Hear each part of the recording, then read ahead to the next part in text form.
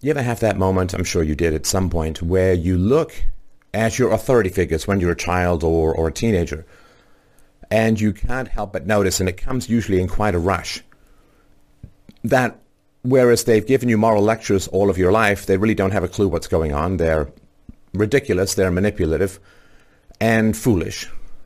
And with that understanding of their ridiculousness comes significant danger. Because what do you do with your authority figures when you realize how ridiculous they are? Because you either act on that ridiculousness, in which case you expose yourself to their retaliation, or you mask it up, you cover it up, you pretend that they're not ridiculous, which is humiliating and degrading to your sense of morality and reality and so on. It's a very dangerous moment. Some people have it with parents, most people have it with teachers if you've got half a brain, and professors and so on, and you have it with the media when you realize just how biased and ridiculous they are. And you can't have a civilization when the people who are in charge are viewed as ridiculous. I mean, one of the reasons that the Roman Empire fell was people no longer believed in the moral mission of the Republic.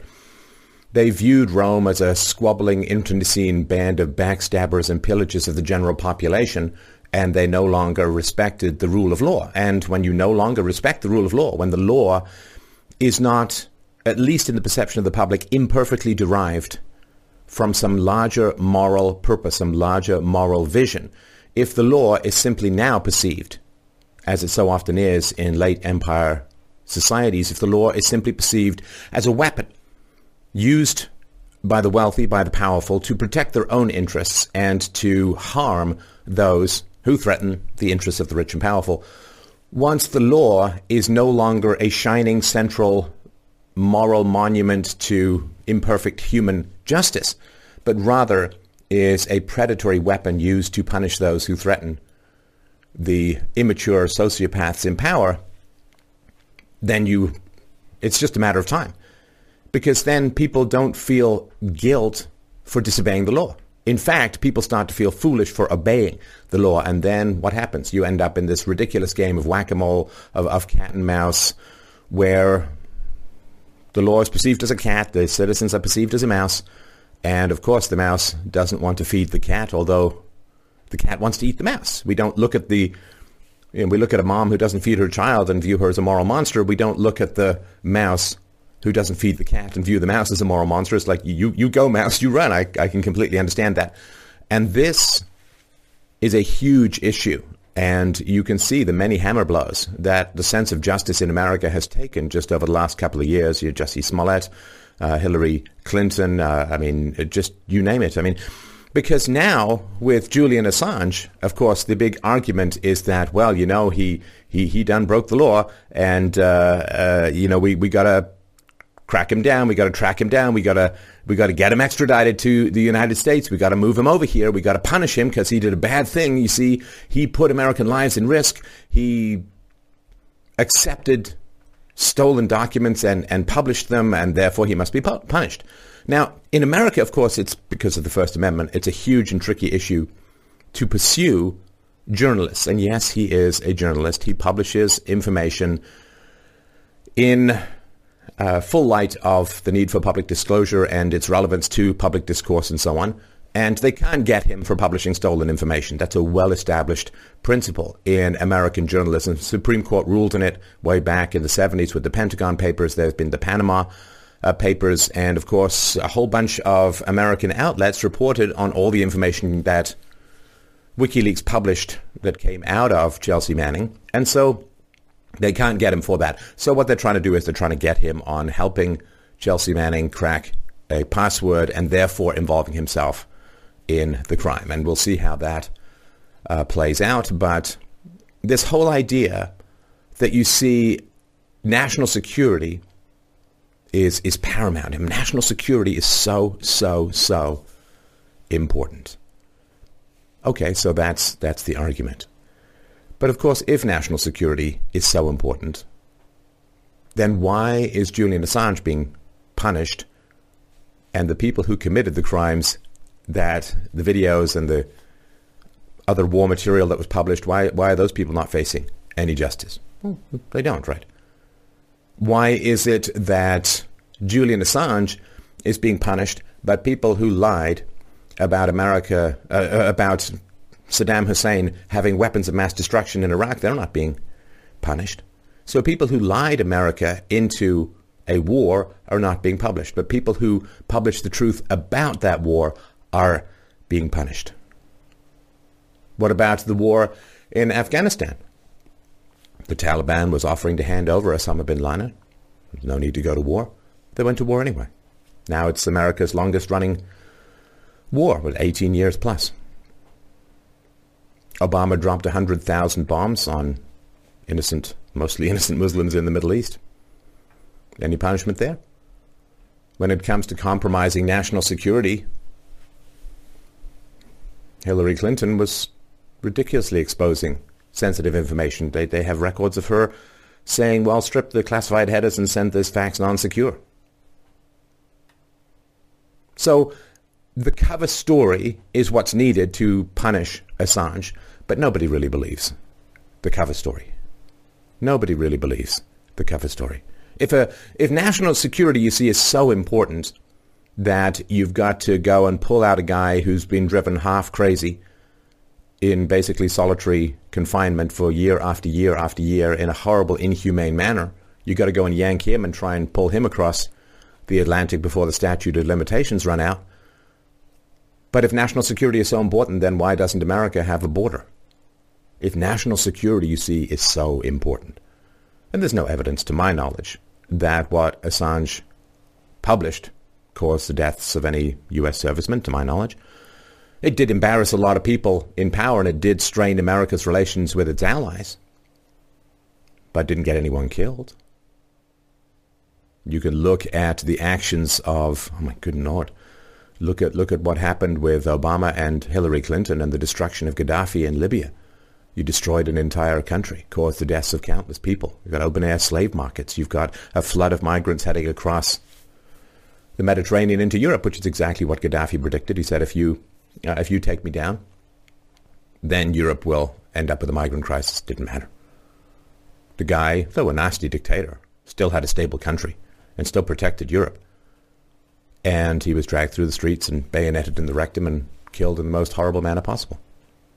Nobody faces any punishment for that. Hillary ordering a stand down during the Benghazi attack, then lying about it. Well, when you have hundreds of thousands of people pouring across the border into America, and you have that they're going to sanctuary cities. There's no sanctuary cities for people who don't pay their taxes, right? Sanctuary cities for people who break American law. There's no particular repercussions for that. So, like everybody understands, it's not about national security. America has friendly neighbors to the north and south. There's giant oceans to the east and west. It should be, of all the countries in the world, just about the most able to avoid getting involved in major conflicts and entanglements. Heavens above, if Sweden can manage it, surely America can. But American foreign policy of invasions and foreign aid to dictatorships and selling of weaponry overseas and selling weaponry to Saudi Arabia, of all things, the idea that this is somehow about national security, unvetted people pouring across the border, with the American government, when they claim that they're doing something for the sake or in the cause of national security, there's not a single human being alive who can take that even remotely seriously, who's got an IQ above room temperature. So people just don't believe it. And they know that it's retaliatory. They know that it's punishment. Now, the other problem, of course, is that the media, Michael Malice had a good point, calling it the mainstream media kind of normalizes it. The corporate media, right? So the corporate media has an issue as well. Because, what is it, a dozen years WikiLeaks has been running, not one thing that they published has proven to be false. Not one thing. They are batting 1,000 in a highly contentious realm of publication. I mean, and if you compare what goes on with WikiLeaks and the publishing of, factual, important, relevant information, and then you compare that to, you could take any one of a dozen or 50 things, but just to take one, this Russia collusion conspiracy theory that was pushed by the media on behalf of the Democrats to avoid the exposure that Attorney General Barr is currently pursuing, which is spying, as he referred to it, by the Obama administration on Trump and political competitors, political candidates that were opposing them, if you look at all of that, the media has a big problem writing about WikiLeaks, because WikiLeaks, the non-corporate media, is far more successful, far more accurate, far more relevant, far more important than they are. So when the mainstream media is writing about WikiLeaks, they are writing about a far more successful competitor that is not in the business of selling, right? You understand, the news is not the corporate media is not in the business of delivering the news to you, right? That's not their business model at all. Their business model is delivering your eyeballs to their advertisers. And they will use whatever hooks, whatever tricks in order to achieve. That's one of the reasons I don't do ads and don't take major sponsors. I don't take any organized sponsorship. It's all reliant upon your donations at freedomainradio.com/donate so that I can focus on bringing you the truth. Because my decentralized funding model allows no person to hold sway over what it is that I say and do. So because the media is not interested in delivering the truth to you, but rather delivering you to their advertisers, they have to play to your prejudices. They have to play to your irrationalities. They have to coddle your vanity. They have to provoke the weirdly satisfying cortisol-laced, just quote, outrage of people who are easily triggered and heavily programmed, right? So they have a huge problem in writing about WikiLeaks. They also, of course, New York Times and lots of other outlets have published classified material in the past. And so they really can't go for that. So how are they going to talk about it? It's a very big problem. And you'll see the delicate landmine footsteps, the do-si-do, the corporate media is doing when reporting on this kind of stuff. Because this is where the world has come to. I'd like to say I don't know where the world is going to go. I have my suspicions, but because I'm in there frantically pedaling against the drifting death current towards the waterfall of social dissolution as hard as I can, I'm not going to say, well, I know where the world's going to go, because I'm fighting its inevitable direction, or it's inevitable if you don't fight it. But this is where the world is. This is what has become of the world, which is people have become so anti-rational. The world as a whole has become so hostile to reason and evidence, and so addicted to the fentanyl pablum of propaganda that telling the truth has become increasingly risky. And everybody knows that the only reason that the American power structure was angered by WikiLeaks is because WikiLeaks told the truth about what was going on in a war theater and behind the scenes. It's the same thing like the DNC got really, really mad at the emails that were published and the Podesta emails that were published. Why? Because it lifted the lid and it showed people the truth about what was going on in the world.